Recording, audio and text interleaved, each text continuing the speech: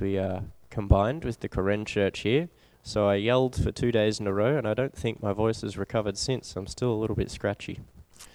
247. For those of you who are baptized into Christ, have been clothed with Christ. There is no Jew or Greek, slave or free, male and female, since you are all one in Christ Jesus. And if you belong to Christ, then you are Abraham's seed, heirs according to the promise.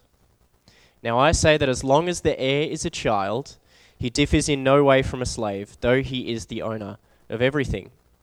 Instead, he is under guardians and trustees until the time set by his father.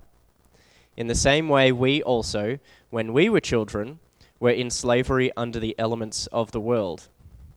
When the time came to completion, God sent his Son, born of a woman, born under the law, to redeem those under the law, so that we might receive adoption as sons. And because you are sons, God sent the Spirit of his Son into our hearts, crying, Abba, Father.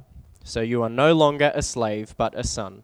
And if a son, then God has made you an heir. Let's pray. Lord, thank you for your word. Thank you that we can come and sink our teeth into it together, and just pray that through the word this morning that you can speak through this and speak into our hearts and reveal yourself to us. Amen. It's good to see that more people have come through as the morning has gone on. Any lack of people I'm going to blame on the weather and not the fact that I'm giving the sermon today, not Alex. All right. So, when we put on a new set of clothes, often that can change who we are. I think particularly of actors in this, and one person who I think really embodies this is Gary Oldman. He's been in a lot of different films. I really like the films that he's in. The Book of Eli, The Fifth Element, the Batman films.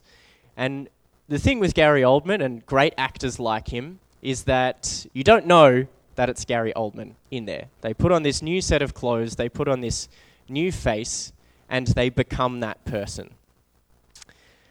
This also happens often when people go and play a sport. I've just joined a soccer team, and I'm not really keen on the rain at the moment. I think I'm going to have a nice long hot shower when I get home after that today. But if you've ever heard of white line fever, it's the idea that people become very different when they cross that white paint and they enter the sports field. They might be very humble, very nice, very kind person, but as soon as they get on that field, they become someone very different, very aggressive, and you can get very surprised at who they become when they become competitive. And we're going to talk a little bit about that. Our first verse this morning from chapter 3, verse 27 is, "For those of you who are baptized into Christ have been clothed with Christ." And the sense here is that people have been baptized, have clothed themselves with Christ through the decision and act of getting baptized or dedicating themselves to Jesus. This metaphor of clothing comes up in numerous places in the Bible, where having pure and clean clothes means to be righteous or be in a place of right relationship with God.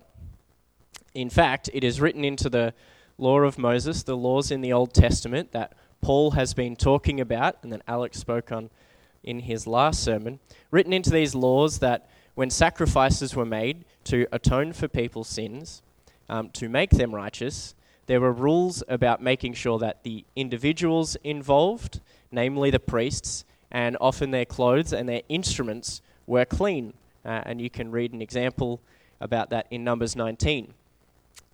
There are also numerous events throughout the Bible where angels appear, or Jesus appears, and even in visions of prophets and visions of people where these figures that are pure, they appear in all white, in these pure clothes. In the last book of the Old Testament, in Malachi, Malachi makes a prediction about Jesus in chapter 3, verse 2, where he says, "Who can endure the day of his coming? Who can stand when he appears? For he will be like a refiner's fire or a launderer's soap." So there's that imagery of these clean clothes signifying righteousness. So for those who are baptized into Christ, for those who believe in Christ, we no longer have these old clothes that are ragged and dirty and need washing. And to keep with the metaphor, the old clothes that we wore under the law, they required cleaning and they required upkeep. They required sacrifice to atone for sins through the law. But no more. When we put on the clothes of Christ, we are saved, and that's it. Verse 28 goes, "There is no Jew or Greek, slave or free, male and female, since you are all one in Christ Jesus." This verse follows on from the previous passage in verse 26 that says, "For through faith you are all sons of God in Christ Jesus." Alex spoke about this in our last sermon on Galatians, about how the idea of sonship that Paul is talking about here is a really important cultural idea. The eldest son would inherit the father's estate, so they were a special chosen one to inherit what belonged to the father or the household owner. What this verse is then saying is that when Paul says you are all sons, he means we are all the special chosen ones to inherit what belongs to the Father or God. This inheritance is not limited just to sons, but it's open to everyone. And in fact, not only is it now open to everyone, but the markers that delineated people in the past are no longer really relevant in the grand scheme of things. Jew, Greek, British, Noongar, Filipino, Western states, Eastern states, whether you are slave or free, whether you are male or female, we are all one in Christ. Now, obviously, culture is important and should be recognized, and elsewhere in the Bible, Paul himself recognizes this. In Romans 14:20, he says, "Do not destroy the work of God for the sake of food. All food is clean, but it is wrong for a person to eat anything that causes someone else to stumble." That was a cultural tension there, and what Paul was saying is that we recognize there are cultural differences, and that's okay. So do what you need to do to overcome those differences so that we can celebrate together as people of God, because we are all one in Christ. The idea of changing your behavior to accommodate other people believing in Jesus continues today, and this is a really big thing for the Salvation Army, for example. While it is clear that Jesus condones the drinking of alcohol in moderation throughout the Bible, we have, communion, which was originally wine, as well as Jesus' first big public miracle being turning water into wine. The Salvo's big emphasis on their mission to the marginalized, including many who have serious problems with alcoholism, calls them to decide to abstain from drinking any kind of alcohol, and that is still a core tenet of the Salvation Army today, for the sake of their mission and the people that they reach out to, for whom alcohol would be a block in their relationship with Jesus. In the end, what matters is that we are all children of Christ. And cultures and people groups really just add flavor to the world, which is a great thing, because if everyone was like me, things would get pretty boring. Verse 24, "And if you belong to Christ, then you are Abraham's seed, heirs according to the promise." And again, this verse calls back to the previous passage where it's talking about, well, God gave the promise to Abraham, but then the law came after that, so that should override the promise. But now Paul is saying it's still all about the promise anyway, so what's the point of the law? And what Paul arrived at with all of that is that the law was given for a specific purpose, and it was given for a limited amount of time. The law is good for its purpose, but ultimately, if we now can put on the clothing of Christ, when we put on that righteousness, then we are living into the promise that God gave Abraham all the way back at the start of that journey before the law was given. And even though the journey has taken many ups and downs, God had one plan from the start. And that plan was to honor and fulfill that promise that he gave to Abraham, and that promise is being fulfilled in Jesus Christ. And God promised Abraham that his seed, or his children, would be countless and that they would prosper. And Paul is saying that we now are the seed, or we are the children, we are the heirs of Abraham, and our inheritance is this wonderful promise from God, fulfilled in the work that Jesus Christ did on the cross when he died for our sins and rose again to save us. Up to chapter 4, verses 1 and 2. Now I say that as long as the heir is a child, he differs in no way from a slave, though he is the owner of everything. Instead, he is under guardians and trustees until the time set by his father. Paul is extending the metaphor that he was using about the pedagogue from chapter 3. And to recap, a pedagogue is a slave to a household owner whose role was to teach the owner's children. The promise was there all along. God was always reaching out to humanity and being faithful to us. But there was this time where we needed to be under the law. We needed to learn the lessons that we could from that law until the appropriate time came. During that time period where Israel were under the law, they were like the children who were still heirs to the household because they were still heirs to that promise that God gave Abraham. But they were also like slaves because until they had reached that appropriate age or that appropriate time, they did not have the right to receive that inheritance. So Israel weren't ready for that time away from the law until the time set by the Father, who is God. Now, some people may feel cynical about the idea that everything always happens in God's perfect timing. And to be honest, I'm a little bit cynical about that too. I think in this world, a lot of the time, things simply just happen or don't happen because we live in a broken world full of broken people and stuff just happens and gets in the way. However, the world is not simply chaos. God is sovereign, and God has this big plan for humanity, as he illustrates, as Paul illustrates through this passage today. And God does have plans for each one of us too.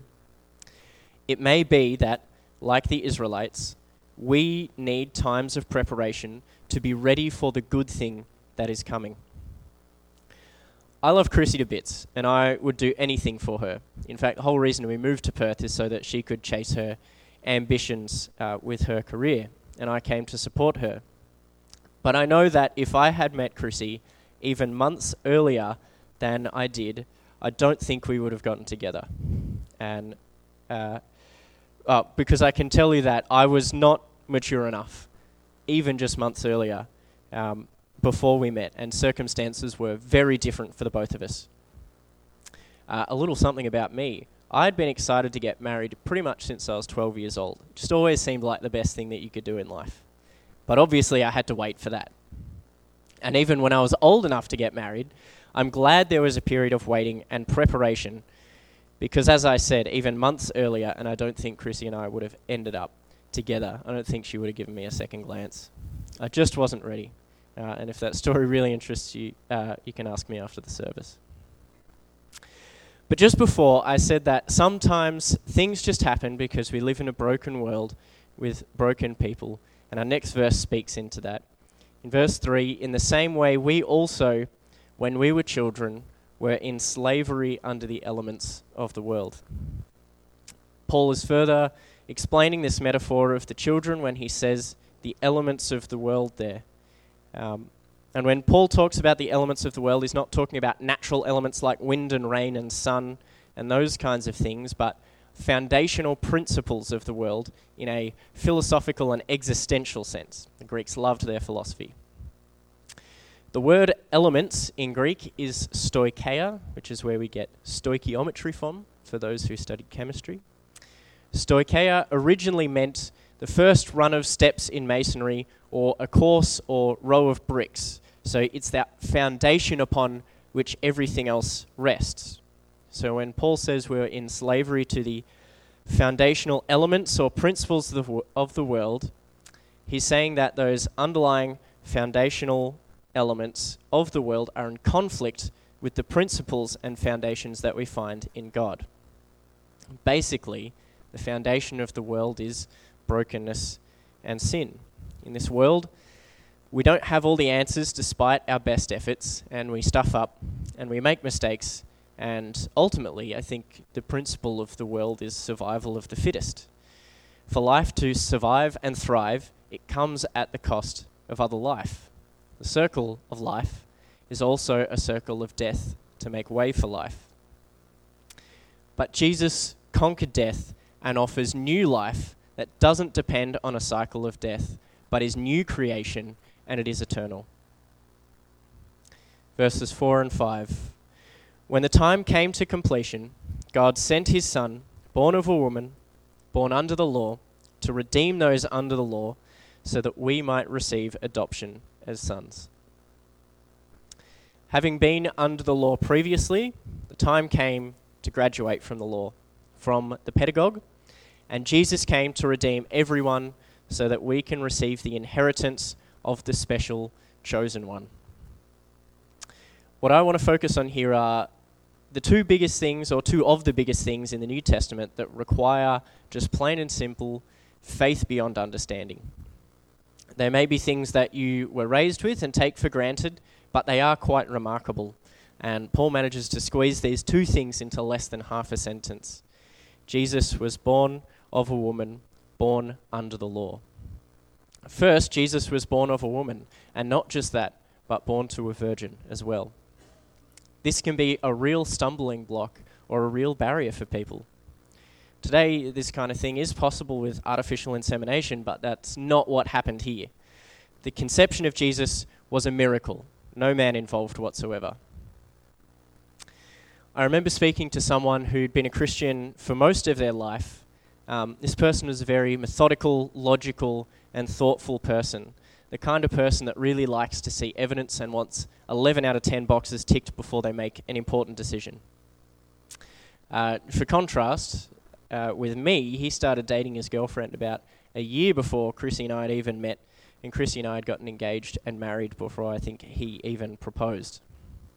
And I remember having conversations with this guy where he would stop and ask me with an incredulous look on his face, but yeah, how do you know? How do you know you want to marry her? How do you know you want to be with her already? And maybe it had something to do with the fact I was ready since I was 12. Anyway, this guy really likes to have proof before making a decision, and he actually really struggled to grasp and accept the fact that Mary conceived miraculously without any man being involved.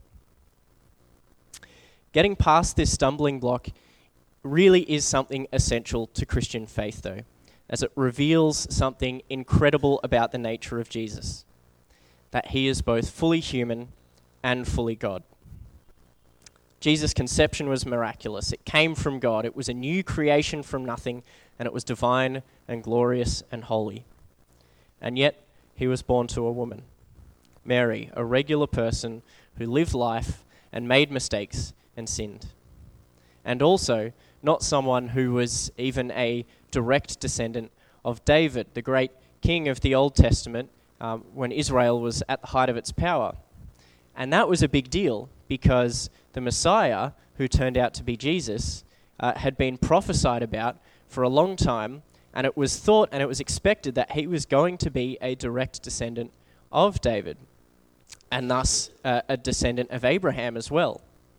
In the genealogies, or the family histories in the New Testament, Joseph was Jesus' earthly father, and Joseph is written down as a descendant of David, but Jesus himself is not blood related to Joseph, or therefore David and Abraham. And this really drives home the point that Jesus, in being fully human, he's still intimately connected with this whole plan of God working throughout the Bible. But he really lowers himself to that status of a regular, average person like you and me.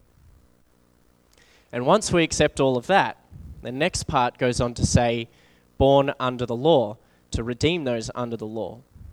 And Paul had just been talking about how being under the law is a curse and that the law cannot save us. But Jesus comes in and walks this line of being both fully human and fully divine. He grounds himself in humanity and history by coming down to earth and walking with humans, living under the curse of the law and subjecting himself to the curse of sin on the cross, even though he himself lived a blameless life, in order to redeem us and to allow us to put on the clothing of Christ. The fact that Jesus himself was born under the law again shows us that the law was not bad, nor was it against God. And the law itself is good because it helps to educate us about right and wrong. God knew that it wouldn't save us, but he also knows that we're curious and that often we require tangible things to help us understand the world. God made us curious and intelligent and gave us this whole world that we inhabit to understand and seek out and to research. And we're good at understanding empirical things that we can measure because there is an exact and tangible answer, like my friend who really likes to see that evidence. The question of good and evil, right and wrong, is more obscure. So God gave us a tangible thing in the law to help us to understand it a little bit more, knowing that it wouldn't get us to fully comprehend good and evil and right and wrong and the existential questions of life, but it helped to point us in that direction. And then God fulfilled that whole process by giving us the tangible person of Jesus, fully human, fully God, who walked the earth, performed miracles, died and raised back to life. Something tangible that we can hold on to and put our faith in. And the last two verses round out this metaphor that Paul has been working with. In 6 and 7 it says, "And because you are sons, God sent the Spirit of his Son into our hearts, crying, 'Abba, Father.' So you are no longer a slave, but a son. And if a son, then God has made you an heir." We are heirs to that inheritance. We're no longer slaves.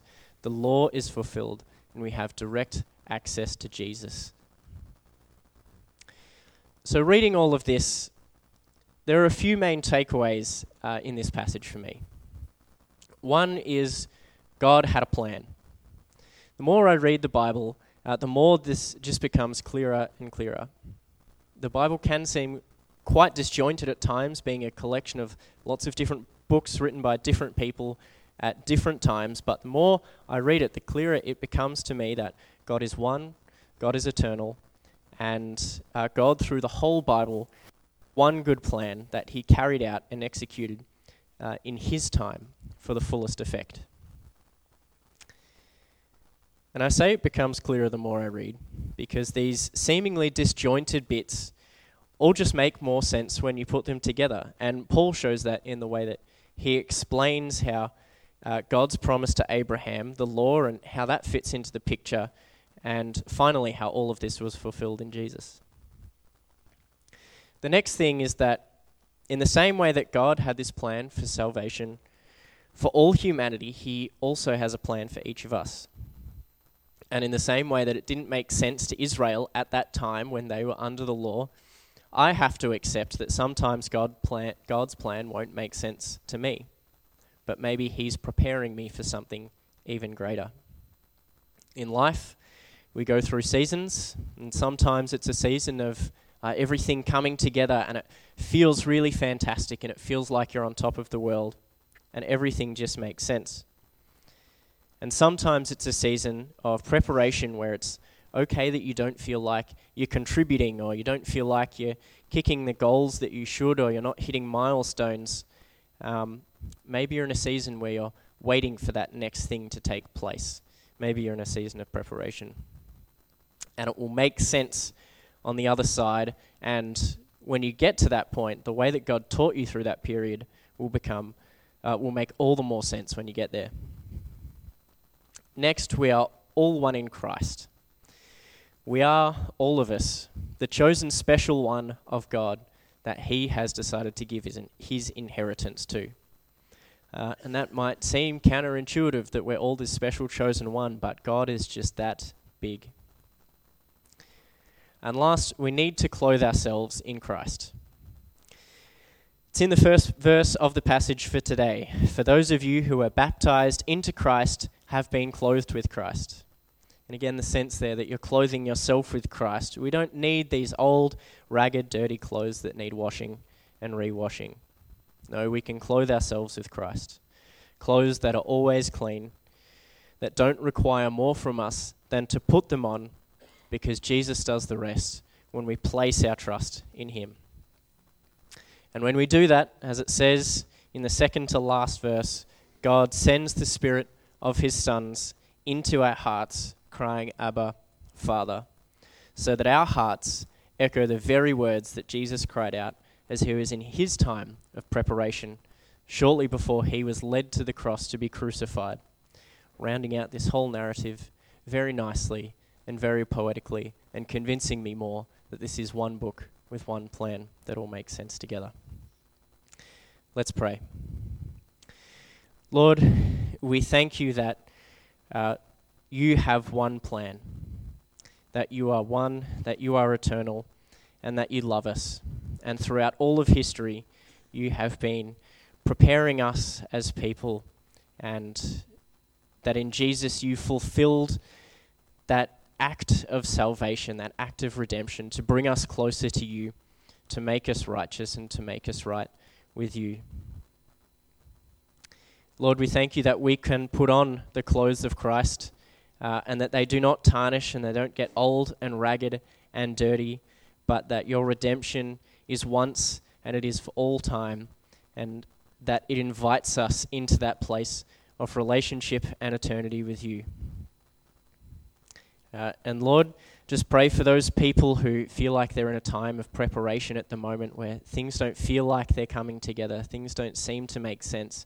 God, that your peace can be on those people, and that when they trust in you and put on those clothes of Christ, that you will hold them and carry them, make their path straight, and that we trust, Lord, that in the end this will all make sense to us as we continue to journey with you. Amen.